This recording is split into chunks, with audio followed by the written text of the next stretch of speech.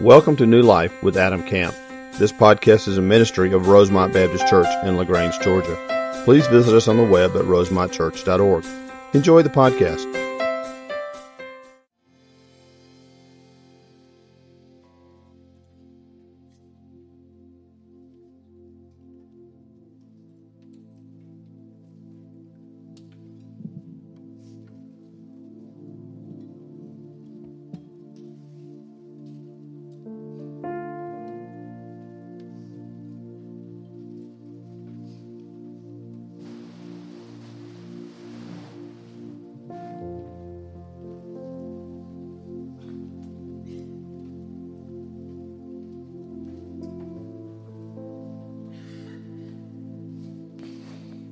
Pray for us. Father, we thank you again for the opportunity to gather and to celebrate and to sing and to study your word, Father. Just open our eyes, Lord, to your truth this morning. Just encourage us and challenge us and convict us, Father. Mold us and shape us more into the image of your Son, Jesus Christ. It's in his name that we pray. Amen. Take your Bibles and open to Mark chapter 3. Mark chapter 3. We are continuing our study this morning in the Gospel of Mark, a study about the life of Christ, about his ministry, about all the incredible things that he's doing. And we've seen a lot of movement so far in our study. We've seen a lot of miraculous things. We've seen more and more excitement build. And we've talked about how the crowds are getting larger. The excitement that these people are experiencing is growing. Jesus is ushering in a new kingdom, a new way of thinking, a new understanding, and he's coming into conflict with religious leaders. There's a group of Pharisees and Sadducees and scribes and leaders within the Jewish religion that see what Jesus is doing. They begin to question what Jesus is doing, and it's going to lead them to plot to kill him and eventually to his crucifixion. Now, there's going to be an interesting distinction made this week. It's a theme that's going to continue to run really through the middle part of the book of Mark. A contrast is beginning to emerge, and I want you to understand this. This is important for our context today, and it'll be important for the next few weeks.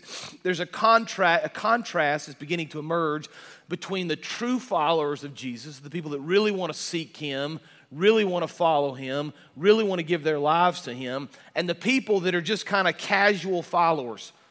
People that want to gain something from Jesus. They're following him around because he's doing miraculous things.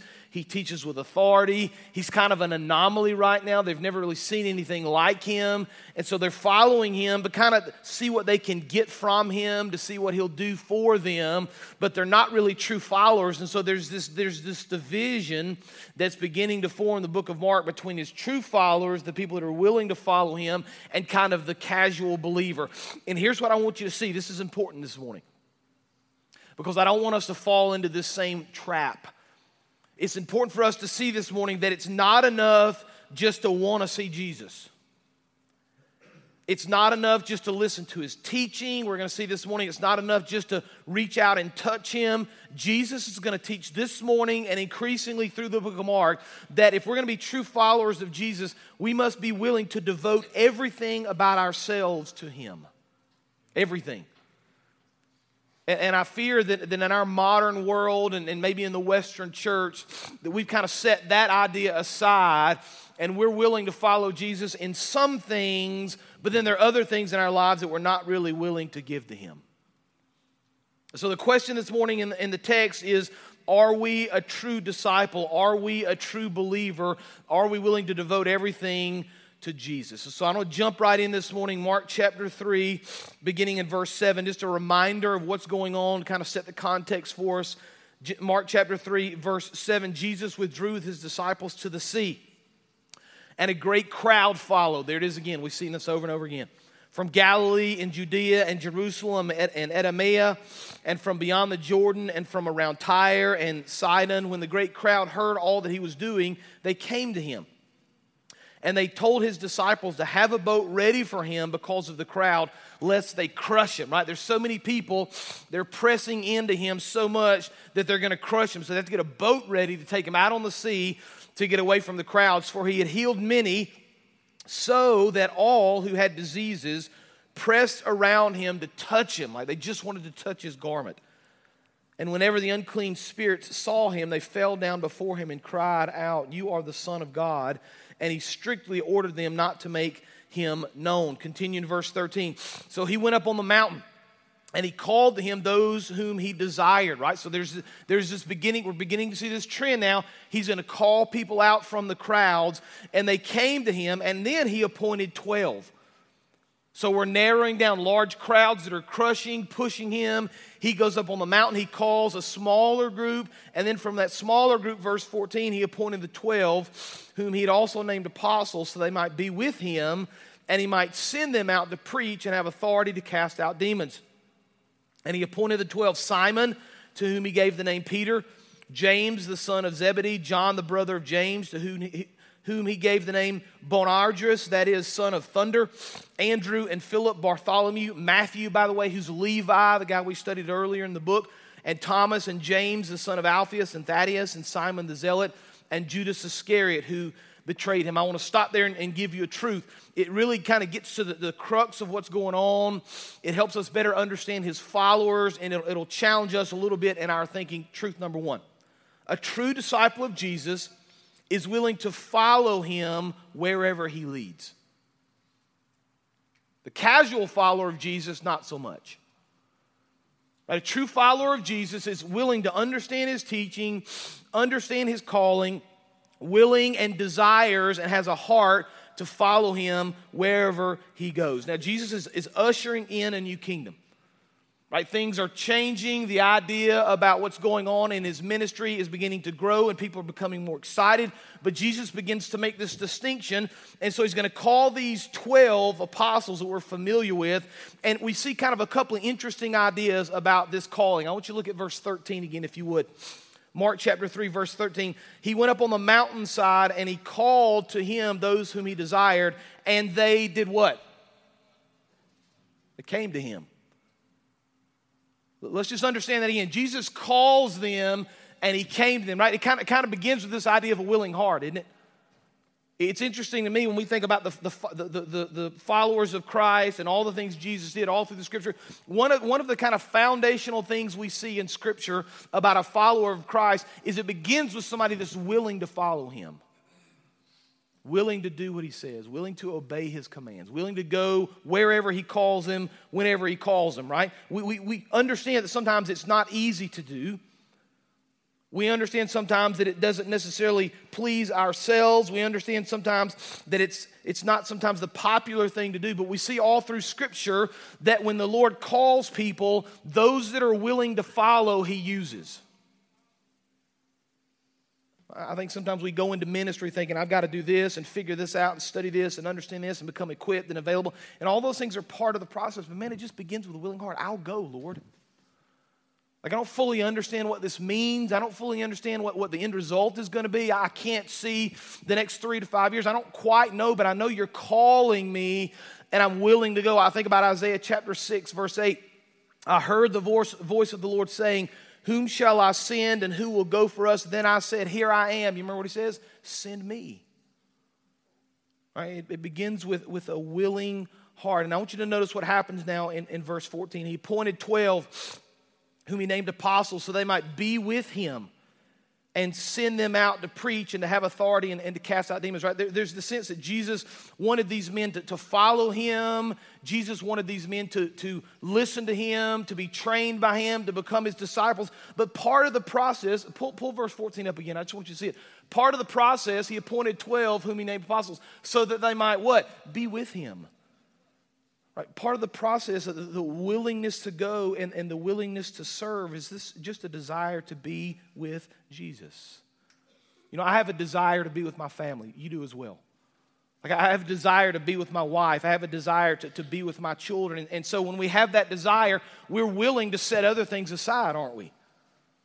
We're willing to set aside things of maybe the social world or sometimes things at work or even sometimes things with extended family because we want to be with our children or with our wife or however the Lord leads us. We understand that in order to be with them, sometimes other things have to be set aside. Jesus is going to get to that in a second. But it begins with this idea of a willing heart, a desire to be with, a desire to follow Jesus. This is the call of our lives. This is who Jesus says we ought to be. Listen, we start with a willing heart. We start with a desire to be with Jesus. We start with this understanding that we need to spend time with him. Right now, this was easy for the disciples because in the first century, they literally just walked along with him. They ate with him. They slept with him. They did ministry with him. They saw the miraculous thing. All the things in his life, everywhere he went, all the things that he did, the disciples followed him. It was easy for them physically. It's not so much for us, right? Because Jesus isn't walking beside us physically. There's not a man standing here beside me. And so for us, we have to kind of think through ways we can be with Jesus. We think through ways that we can foster and grow that relationship. And so I just started thinking about good characteristics of relationships, or maybe I should say characteristics of good relationships, ways in which we grow and get to know someone, ways in which we can foster that understanding and that love. And so I'm going to give you kind of 4 things, characteristics of a good relationship that would go along with our spouse or with people here on this earth, but also with Christ. Like, what are some things we can do to grow and foster our relationship? It starts, I have them on the screen, the first one, just a desire to be with that person, right? That sounds kind of simple and elementary, but I'm going to speak for me. I can't speak for you. There are lots of times in my life, every day, when I probably desire to be with someone or to do something other than what the Lord's called me to do, if I were honest. Like, I don't always put Christ first. I want to. Like, that's my desire, that's my goal. I wake up every morning and pray that God would use me and just pour out through me into the world, and he would do great things through me. That's always my prayer, always my desire. But if I were honest, it doesn't always happen. There are times when I do things other than what the Lord would call me to do. There are times that I want to do things in the flesh. It begins just with this desire to be with the Lord, to be with that person. Second thing, regular times together. You know, I counsel with couples sometimes in marriage, and I do a lot of premarital counseling, and there's always a theme. Anytime a couple struggles, like if you're struggling in your marriage, I'm just going to tell you right now, theme number 1 is communication. You can just take that to the bank. I mean, it's uncanny. Every time there's a marriage that I deal with that's struggling, and I ask them about communication and talking and spending time together, it usually never happens. They're like, well, we just don't do that anymore. And then we got work and kids and soccer, and by the time we get home at night, we're exhausted. We go to bed, get up next morning, do it all again, right? The idea of communication, talking, spending time together. If you want to grow in your faith, a desire to be with Christ and then a regular time with him is crucial. Like in God's Word. Like I'm challenging myself. I haven't done this in a few years, but I'm challenging myself this year again to read all the way through the Scripture. And so far, so good, right? We're in February, and I'm on track, and I'm enjoying it. But I remember when I set in front of myself this clear path and these clear goals to read through Scripture, how it just molds me and shapes me. And I find myself thinking more and more about the Scripture every day because I'm in it on a regular basis. You know, you read 3 or 4 or 5 chapters a day in Scripture, and some of you are doing this year. It kind of becomes part of who you are. You just think about Christ more, and you think about what you want to do more, and you think about how he's calling you. So regular time together. A third thing that's important in a good relationship, but it's also important in our relationship with Christ, is trust. Like, you know full well you can't have a good marriage without trust. You understand that. We get that in the world. But we would say the same thing about Christ. Like, do we really trust that he is who he says he is? That's a good question to ask yourself. Like, it's easy to say that now when things are going the way you want them to go. It's harder to think that way sometimes when things are not going the way you want them to go. Like, do I trust that his word is true? Do I trust that I can believe his promises? Do I trust that he really can work in my life and do great things? Right? It's about trusting Christ. And the more you study and the more you pray and the more you learn to love him, the more you're going to trust him with your life, with everything. Like, imagine saying to Christ, listen, I've got my whole life in front of me, Lord. I trust you so much that I'm willing to do anything you call me to do. Wherever you lead, if you call me to quit my job and move to Africa, I'll do it. If you call me to walk across the hallway to the cubicle or the office next door and witness to this guy, I'll do it. Anything, Lord, I trust you. I believe that you are the King of Kings and the Lord of Lords. I believe that you've got a plan for my life, and I'm willing to trust you wherever you lead. Like, a lot of us kind of get up to that point and then kind of stop short of doing something maybe radical for Christ. I trust you with the things, Lord, that I'm familiar with, but anything beyond that, I'm not really going to trust you to do. It's part of our relationship and growth and understanding him more. And then the fourth, the idea of relationship and community. Right? Part of our Christian walk is about understanding Jesus in a community of believers. This is important. Right, when Jesus called his disciples, he would call them out oftentimes into desolate places to pray, and we've talked about this before. He would call them in desolate places to pray so he could prepare them to go back into the world, into community, and serve. I think it's a danger of far too many believers that we kind of want to go into our prayer closet and pray and study our Bible outside of community. Right? The Lord created us to be with other believers, to challenge us, to encourage us, to help us think through how we ought to live and what we ought to be doing. And so we see one of the first traits or the tendencies we see with these followers, with these apostles, with these real believers, and I guess we'd say the true disciples of Jesus, is that they have a willing heart, a desire to follow, a desire to be with him. We need to kind of check our hearts there. Like, where's our desire? Like, anytime I read Scripture, I try to say, listen, where am I in this? Where's my desire? Do I still desire to follow him? Do I still have a heart to give him whatever he asks? Do I still trust him in all things? So let's continue. I want you to notice what verse 14 says. So he called on the mountain those whom he desired, and he called them out, and he appointed 12 whom he called apostles. This is verse 14. So that they might be with him, and, it doesn't stop there, and he might send them out. And then he gives a couple to preach and to have authority and cast out demons.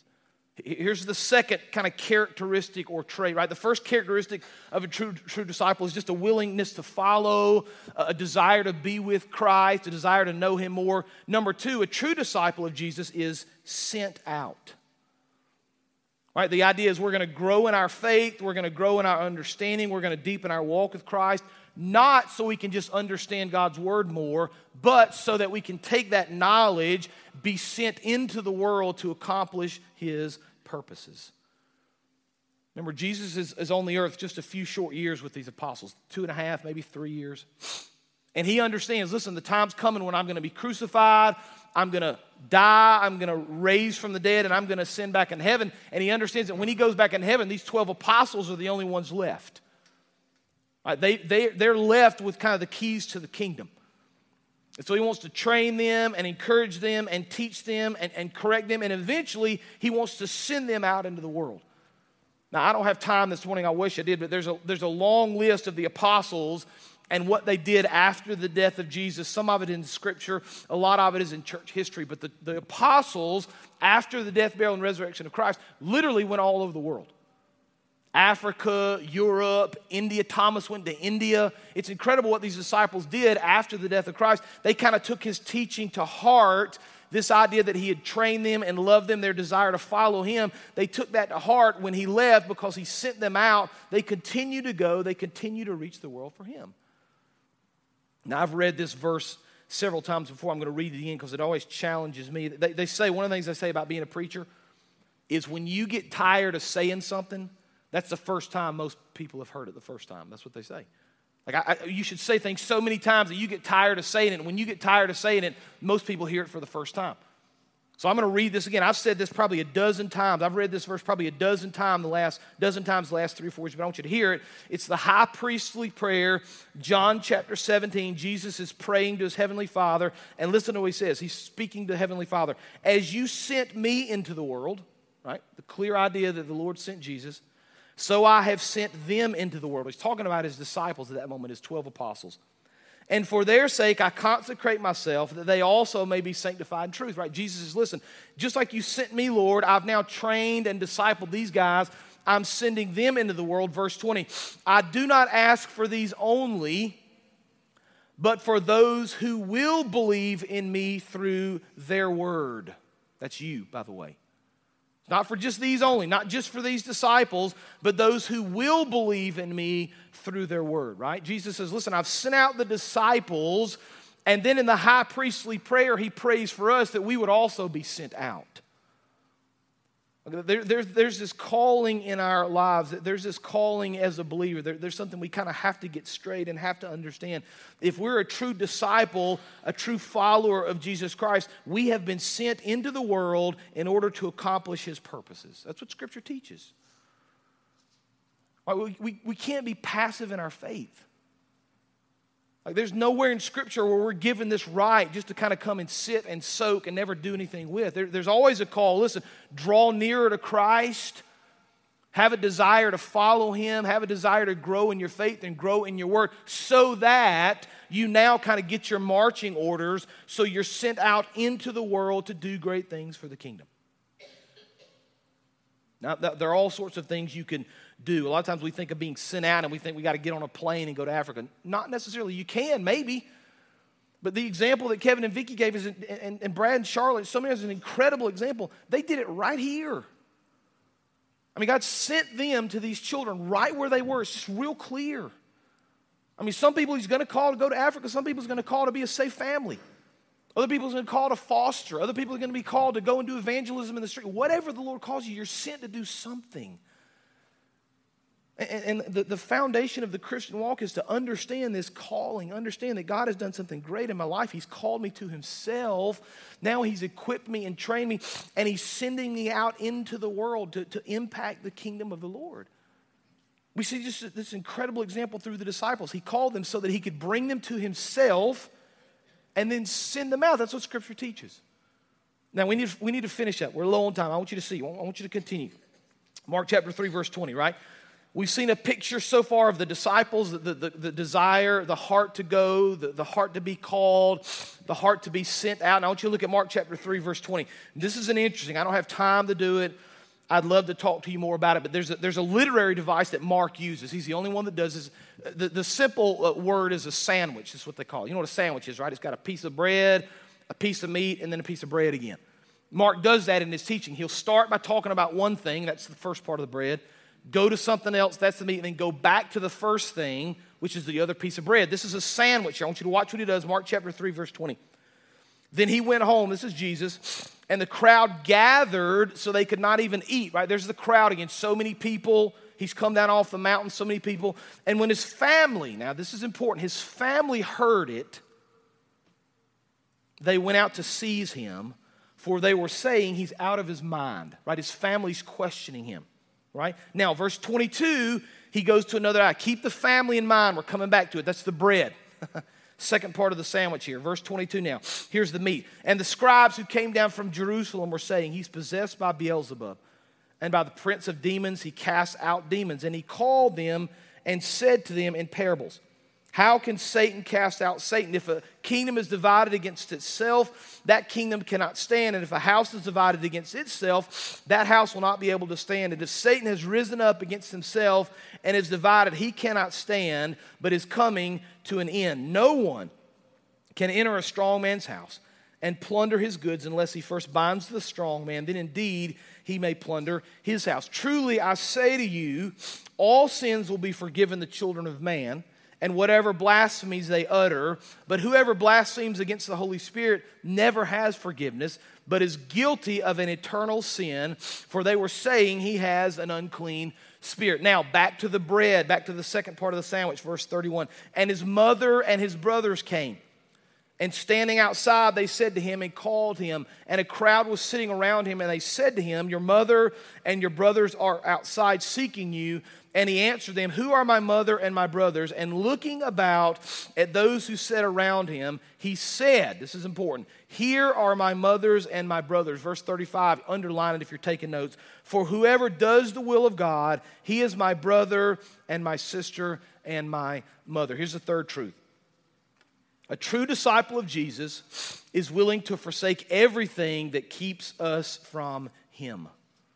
We're willing to follow him. We're willing to love him. We're willing to grow in our faith. We're willing to be sent out into the world. And then number 3, we're willing to forsake everything that keeps us from him. Now, there's a lot in here. I've got a lot in here about the unpardonable sin. I don't have time to get into all of it. We're running out of time. The unpardonable sin basically is blasphemous of the Holy Spirit. It's when you attribute to Satan things that are being done by God. That's what the religious leaders did. Right? They said, listen, Satan is at work. Satan is casting out demons. Satan is doing this when really it was the Holy Spirit, right? Jesus warns against that. Be careful not to blaspheme the Holy Spirit. Be careful not to attribute to attribute to evil things that the Lord is doing. But the verse that's more important in here in my mind that people forget and they kind of ignore is verse 28. Truly I say to you, all sins will be forgiven the children of man and whatever blasphemies they utter, right? That's a beautiful picture because we focus on the unpardonable sin, right? And I can remember growing up as a kid wondering if I'd committed the unpardonable sin. You remember that? Like, have I done this? Is it something I need to fix? Is it something I need to correct? Instead, what I see in verse 28 is that all sins will be forgiven. Right? If we accept Christ and believe in Him and ask for forgiveness, our sins will be forgiven. But the thing I want you to notice in this text is the rejection of His family and the call that Jesus gives us to true discipleship. Look at verse 35. Jesus says very simply, for whoever does the will of God, he is my brother and my sister and my mother. Right? He's sitting around the crowd. People have questioned him. The Pharisees have come down from Jerusalem. They're watching him. They're wondering. They're asking, is this guy casting out demons by the power of Satan? What's he doing? Who's a true follower? Because his family now is questioning him. And he says very simply, listen, whoever does the will of God, those are the true disciples. It's a very interesting distinction. And I fear in our modern society, we've kind of gotten away from this. I fear we've gotten away from this idea of, listen, Christ has called me to do certain things. Christ is at work in my life. I need to follow Him and obey Him in all things. Because the question for everybody in this room, they've got to answer is, are we a true believer of Christ? Are we really willing to set aside things that stand in our way, even our own family, as Jesus says, in order to do the things of Christ? I want to finish with this quote from David Platt. I like David Platt. He was a pastor in Birmingham, has written several books, was the president of the International Mission Board until just recently. But one of the reasons I like Platt is he always challenges me. Like, I read his books and I sometimes get frustrated. You ever do that? You read a book and you're so frustrated, but you pick it back up because you know he's right. I'm always challenging what he says. I want you to listen to what David Platt says about our modern society. He says, we're giving in to the dangerous temptation to take the Jesus of the Bible and twist Him into a version of Jesus that we're more comfortable with. A nice middle-class American Jesus. A Jesus who doesn't mind materialism, who would never call us to give everything we have away. A Jesus who's fine with nominal devotion, that does not infringe on our comforts, because after all, He loves us just the way we are. A Jesus who wants to be balanced and who, for that matter, wants us to avoid danger altogether. A Jesus who brings us comfort and prosperity as we live out our Christian spin on the American dream. But do you and I realize what we're doing? We're molding Jesus into our image. It's powerful. He's beginning to look a lot like us, because that is whom we are most comfortable with. And the danger now is that when we gather in our church buildings to sing and lift up our hands in worship, we may not actually be worshiping the Jesus of the Bible. Instead, we may be worshiping ourselves. This brings us to the critical question for every professing or potential follower of Jesus. Do we really believe He is worth abandoning everything for? Do you and I really believe that Jesus is so good, so satisfying, so rewarding that we will leave all we have and all we own and all that we are in order to find our fullness in Him? Do you and I believe Him enough to obey Him and to follow Him wherever He leads? It's a great question. It's a question that His followers were challenged with in Mark chapter 3. They'll be challenged with that all the way through the rest of the book. It's a question we need to answer today. Are we true followers of Christ? Now, I want you to bow your heads. We're going to go into a time of invitation here, and I just want to challenge you with that idea as our musicians come up. I want to challenge you with that idea of true discipleship, of really following Christ, of being willing to give up everything for the sake of His kingdom. And while we're doing that now, we've got some families in here. We want to kind of celebrate this at the end. We've got some families, Kevin and Vicky, Brad and Charlotte, and I think there may be some others, Nicole. If you are on any level have been a safe family, or you fostered, or you have adopted, you've loved children in some way, I want you just to stand up, if you would, make your way down front. Just come on down. As we start our time of invitation, anybody that falls into those categories, I want you to come down front. Just stand across the front. And as we bow our heads and kind of pray and be challenged with this idea of obedience and discipleship and following Christ to the ends of the earth, let's just pray together. Father, we just thank You for who You are.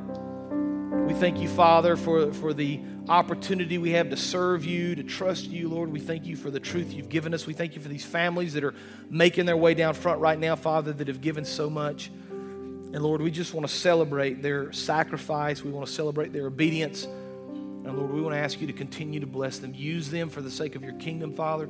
Challenge us in this room to be sent in some way. Lord, a desire to know you more, to be sent out into the world, Father, to be willing to sacrifice all things for the sake of your kingdom, Lord. Just open up our hearts right now. Speak to us during this time of invitation. We pray all this in the powerful name of Jesus. Amen. You can stand. The altar is open. A time to pray. You respond as we sing together.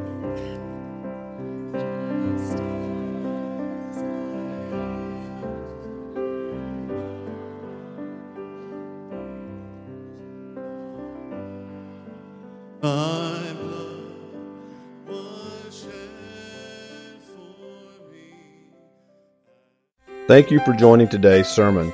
We would love to hear how today's message blessed you. Use the Contact Us link on our website at rosemontchurch.org. God bless.